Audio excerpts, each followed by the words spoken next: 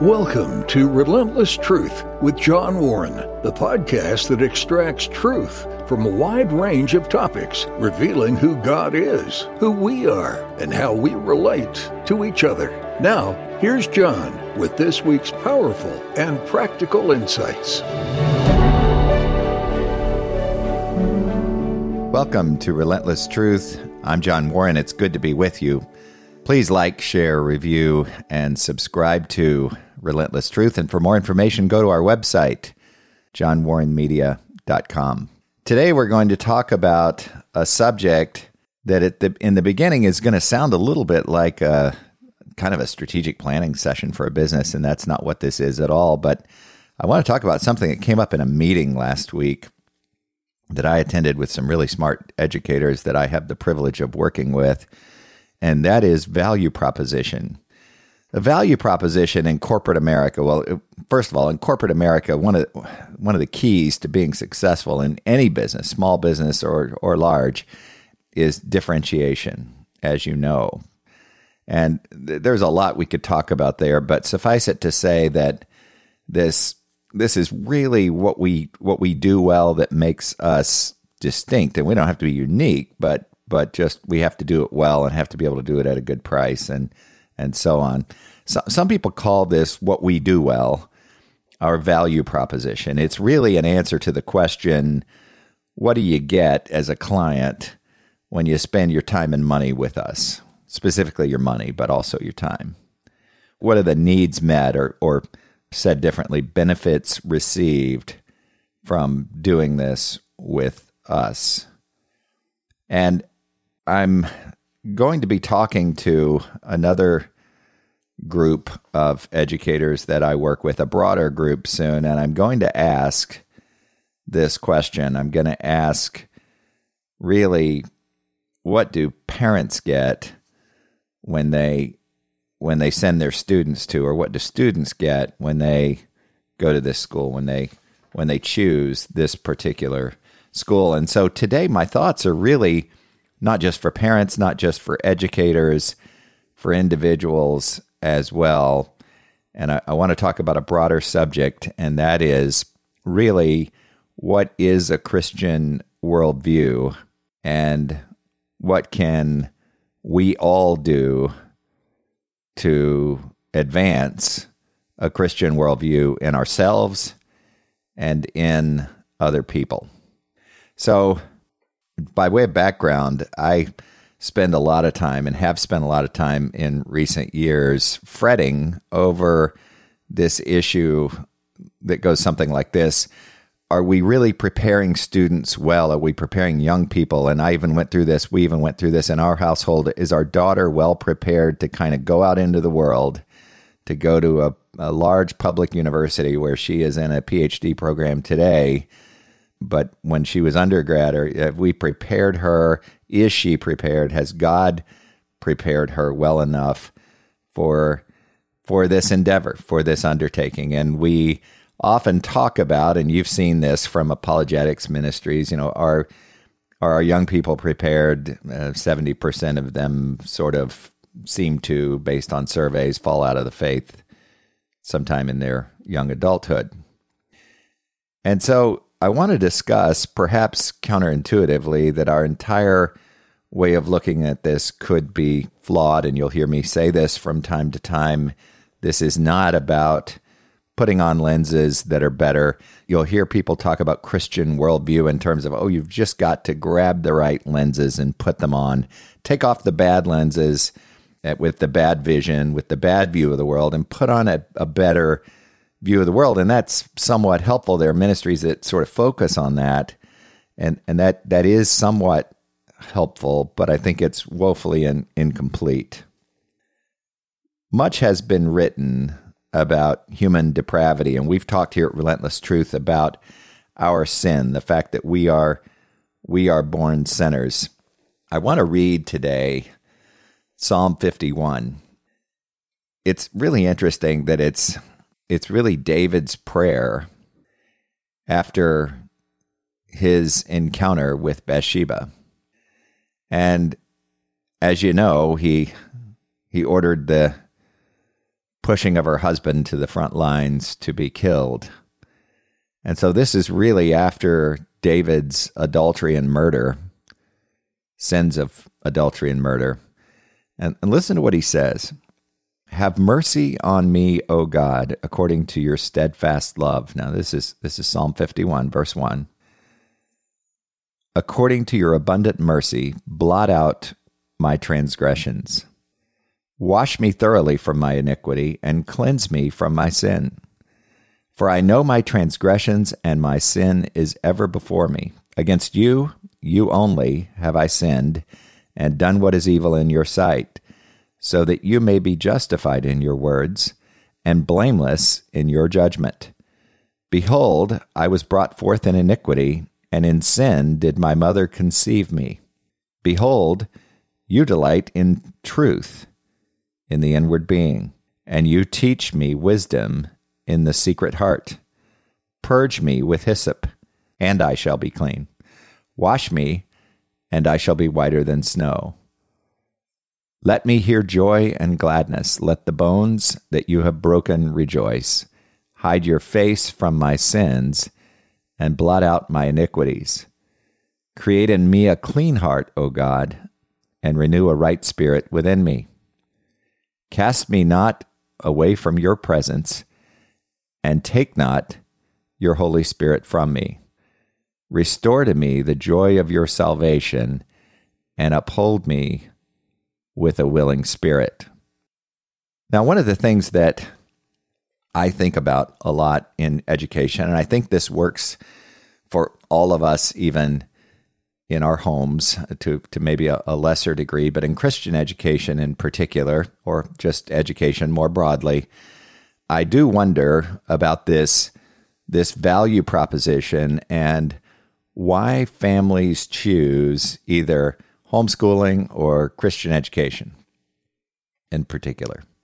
But we can make this more broad and say, why do we embrace Christianity broadly? Why do people identify even as Christians? So if we go back to value proposition and you think about all the reasons that in a Christian school context that people are there, or in a homeschool context, or the reasons for people to do these things, or the reasons people identify as Christian, they are numerous, aren't they? And I would propose this, it's a theory because I don't think we've surveyed very much on this topic, but a lot of people would say, well, I'd like to have a Christ-centered education, or I want to have a Christ-centered life, when in fact, we don't always mean exactly the same thing. And then there are other reasons, particularly in Christian education and homeschooling, there are other reasons for wanting to be there, wanting to go down that path as parents. Sometimes it's safety. Sometimes it's, I want them to be around other kids who are like-minded, or I want them to have a certain opportunity, or I like the small class sizes, or I like the fact that they won't be around as many drugs. Or with homeschooling, I like the impact on the family. I like the family-centered nature of this. And I'm leaving out lots of reasons that you and your family might have for choosing these options, or that even you individually might have for deciding to identify as a Christian. But interestingly, we say culturally in Christian education that our objective, our mission, our value proposition is that we not only teach from the perspective of a Christian worldview, but we want to impart this Christian worldview in our students. And you as parents might have that objective with your children, with your young people, with your students. And yet, so these two things don't align. If you ask the student why they're there or why they're being homeschooled, sometimes you get a little bit of a different answer. So the objective that we have sometimes in Christian education, both in the home and at school and otherwise, is not consistent with our perceived value proposition. And I think there's a reason for that, and I think it's found here in Psalm 51. And I just want to walk through this quickly, because here's what we see. We talk on Relentless Truth a lot about who God is and who man is. And we get to see that so clearly. You can see in the beginning, have mercy on me, O God, according to your steadfast love, according to your abundant mercy, blot out my transgressions. This is what confession and repentance look like. David is turning from his sin. David has humbled himself. He's not saying, I've got this. He's turning and saying, I need you, Lord. And then he says in verse 3, for I know my transgressions and my sin is ever before me. I'm thinking about this all the time. And he acknowledges, I didn't just hurt myself. This isn't about self-help. In verse 4, he says, against you, you only have I sinned and done what is evil in your sight. Sin, our sin, is an affront to God. It has impact on us, for sure. Notice how David is acknowledging right here that he is not the center of this story. He is not the hero here. And then he says, I was brought forth in iniquity. He acknowledges in verse 5 of Psalm 51 that he was born a sinner, born in sin. Then in verse 6, watch this. You delight in truth in the inward being. Behold, you delight in truth in the inward being. He's saying, he's talking about God now. He pivots, and he says that God is truthful. Truthful. And you teach me wisdom in the secret heart. God is wise. Purge me with hyssop, and I will be clean. He's saying God is a purifying God. He goes on to say, wash me, and I shall be whiter than snow. So God is a truthful, wise, purifying God. And then in verse 8, watch what he asks for. Let me hear joy and gladness. God is a joy-imparting God. Let the bones that you have broken rejoice. God is a God who causes rejoicing. Hide your face from my sins and blot out all my iniquities. God is a cleansing God. He's also set apart. He's also holy. Hide your face from my sins. David recognizes that God and sin don't go together. Create in me a clean heart, O God, and renew a right spirit within me. Now this, verse 10, create in me a clean heart, O God. You've probably heard this, seen this in social media posts, and it's beautiful. Create in me a clean heart, O God. What's interesting about this is, yes, God is a creating God. This word create is the same word used in Genesis 1:1. In the beginning, God created. This word create is exactly that word. And in Genesis 1:1, we're talking about creation out of nothing. We often think, and if you're a student of philosophy, you've heard this, that God wound the world up and kind of let it go, kind of put some laws in place, some rules in place, but his creative act happened in Genesis.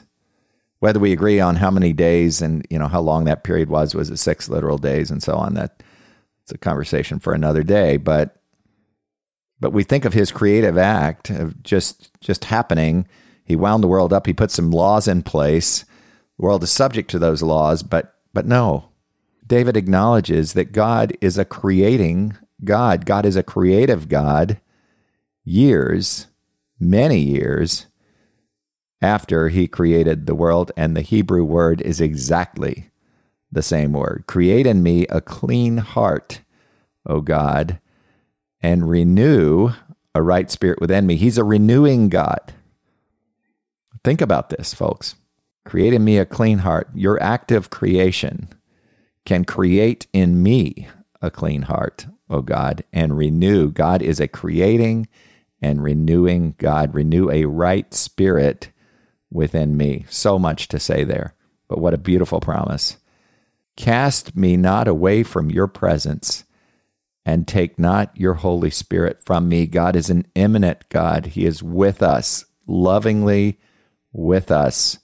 And then verse 12, restore to me the joy of your salvation and uphold me with a willing spirit. God is a restoring God. He is a joy imparting God, and he upholds us. He's a sustaining God. Restore to me the joy of whose salvation? Your salvation.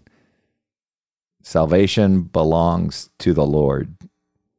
Salvation belongs to God. God is a sustaining and restoring God.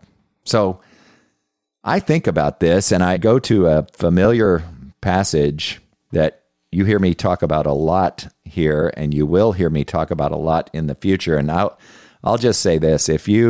I know you probably can't do it right now, but if you just kind of make a mental note to go read Romans chapter 3, Romans chapter 8, and Romans chapter 12, you'll see the beauty of this psalm in the words of Paul. I want to talk again about Romans 12, 1 and 2. I sometimes reference this as the summer camp, Christian camp verses, because we've all heard so many lessons on this, it's hard to even hear the words. I appeal to you, Paul says, therefore, brothers, by the mercies of God, to present your bodies as a living sacrifice, holy and acceptable to God, which is your spiritual worship.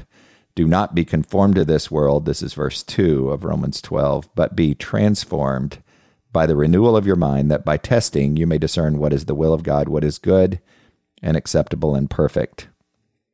I think the parallel here is really this.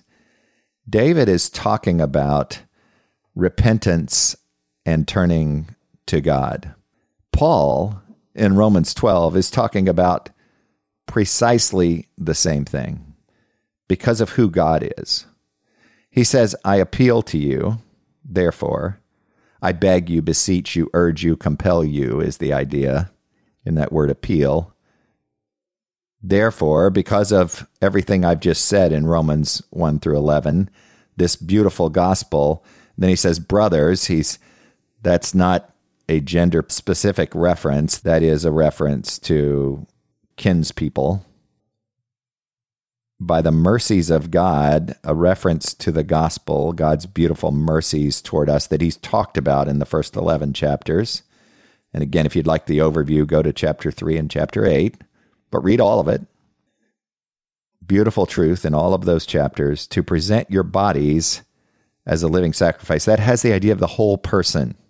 And this would have freaked out the audience who received this letter, because this notion of a living sacrifice is an oxymoron, isn't it? All sacrifices they would have known to this point are dead. So this notion of living sacrifice is a very clever way to say it. Sacrifice yourself completely.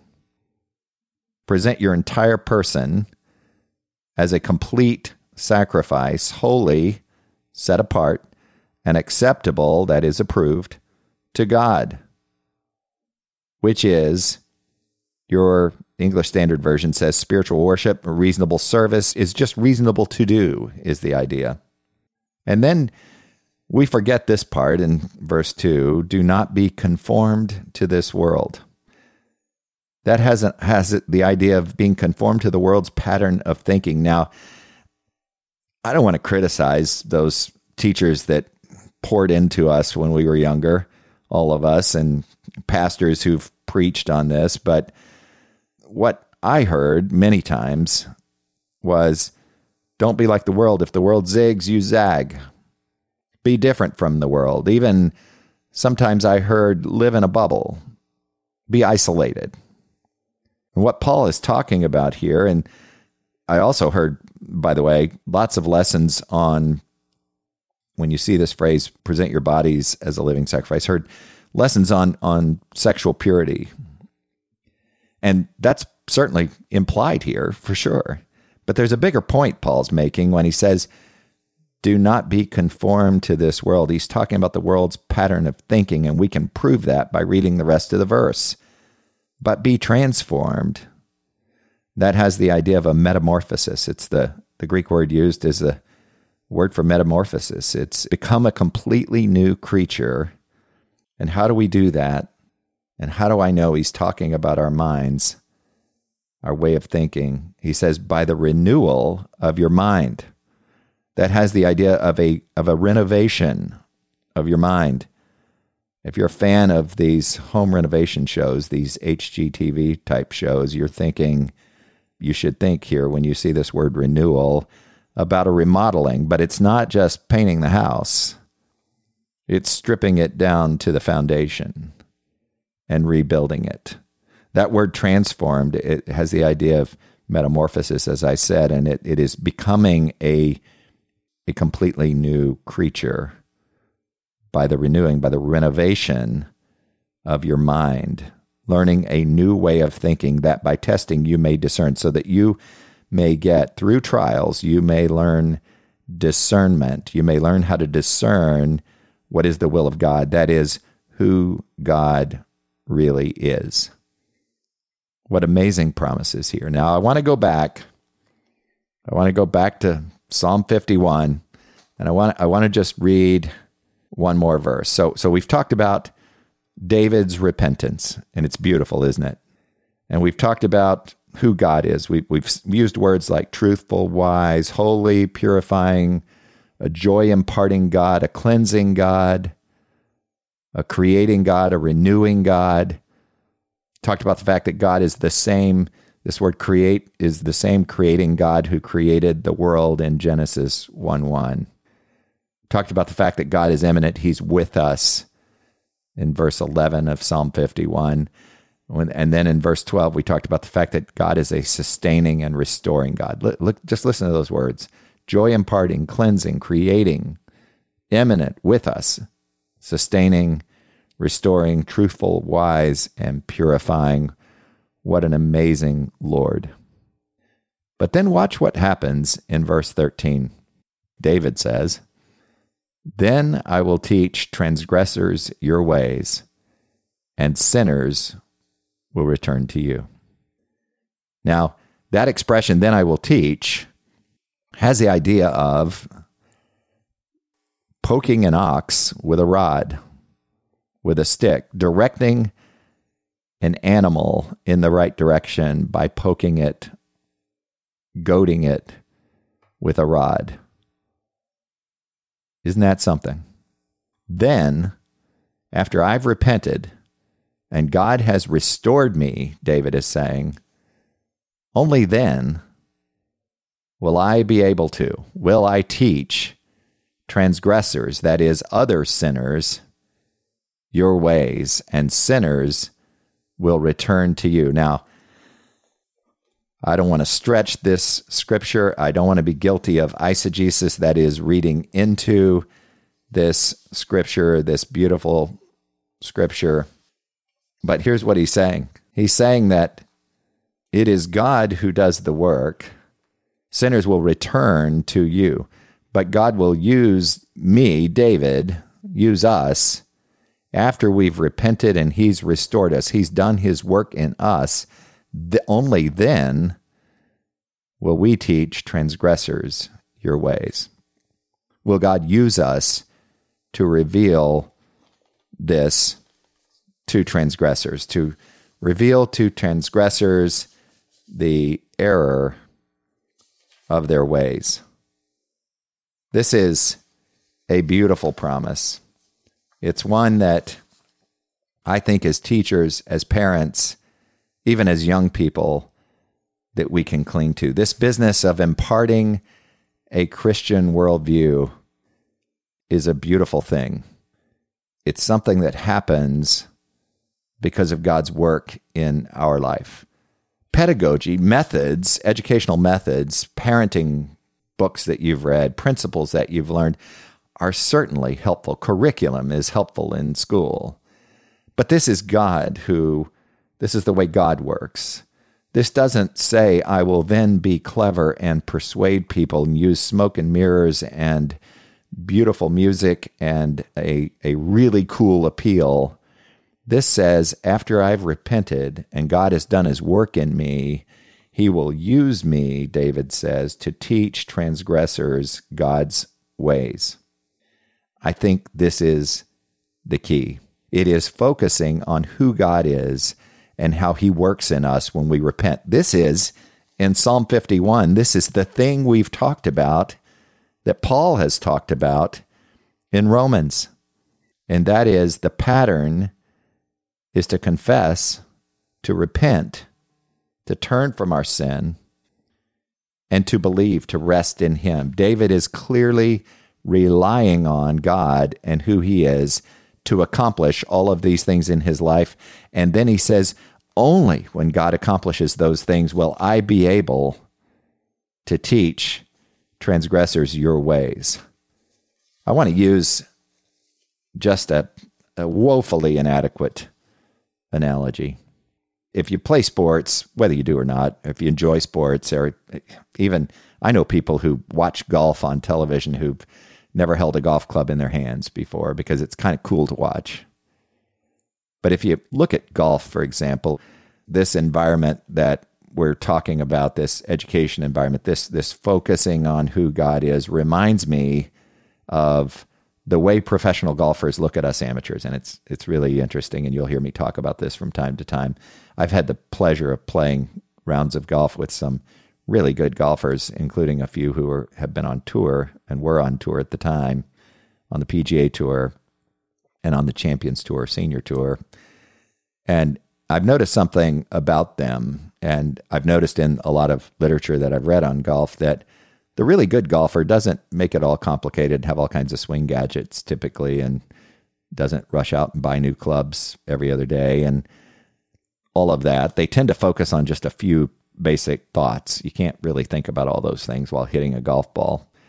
But one thing that they say about us amateurs is we tend to think about everything but the thoughts that we should have as we're over a ball. I'll give you an example.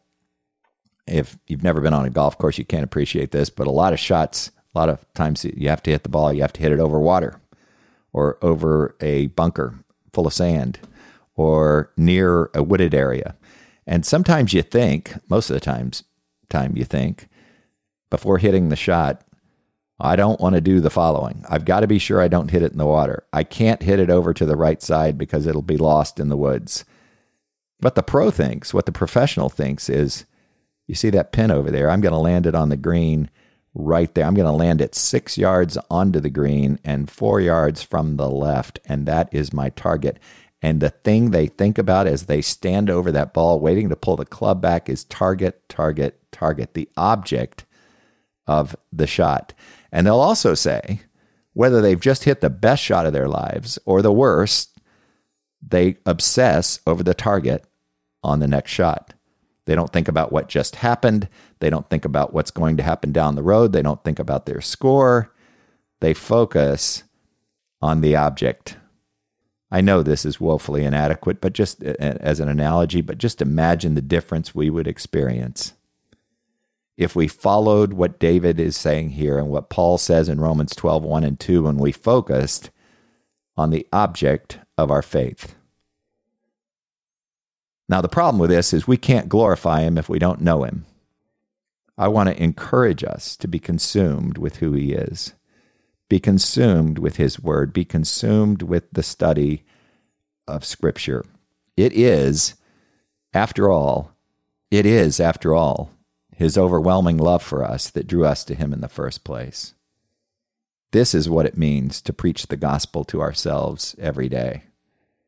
Students will experience God's grace in their lives. Our young people, our children, our families will experience God's grace in our lives as we do this, as we turn to him in repentance and then rely on who he is to sustain us. This is a beautiful promise. I hope this has been helpful to you. We have moved very quickly through a number of profound truths, but I am overwhelmed when I think about imparting a Christian worldview. I often hear people say, and I've been guilty of this myself many times, what are we doing wrong? If we only had better methodology, better pedagogy, better curriculum, more sessions of this and that. And some of those things are very helpful. But really, what David is teaching us here is what we need to focus on, and that is our own personal repentance, because he says again that he'll create in us a new heart. He'll restore us to the joy of his salvation. And then I will teach transgressors your ways, and sinners will return to you. What a beautiful promise. Thank you for joining me again. I am grateful for you. I would truly appreciate it if you would like, share, review, and subscribe to Relentless Truth. Please go to our website, johnwarrenmedia.com, for more information. Until next time. Thanks for listening to Relentless Truth with John Warren. Please consider sharing this podcast and subscribe to receive future episodes. Connect with John regarding your comments, questions, and show ideas through johnwarrenmedia.com or at John Warren Media on Facebook, Twitter, or Instagram. That's all for this episode. Join us next week for another edition of Relentless Truth with John Warren.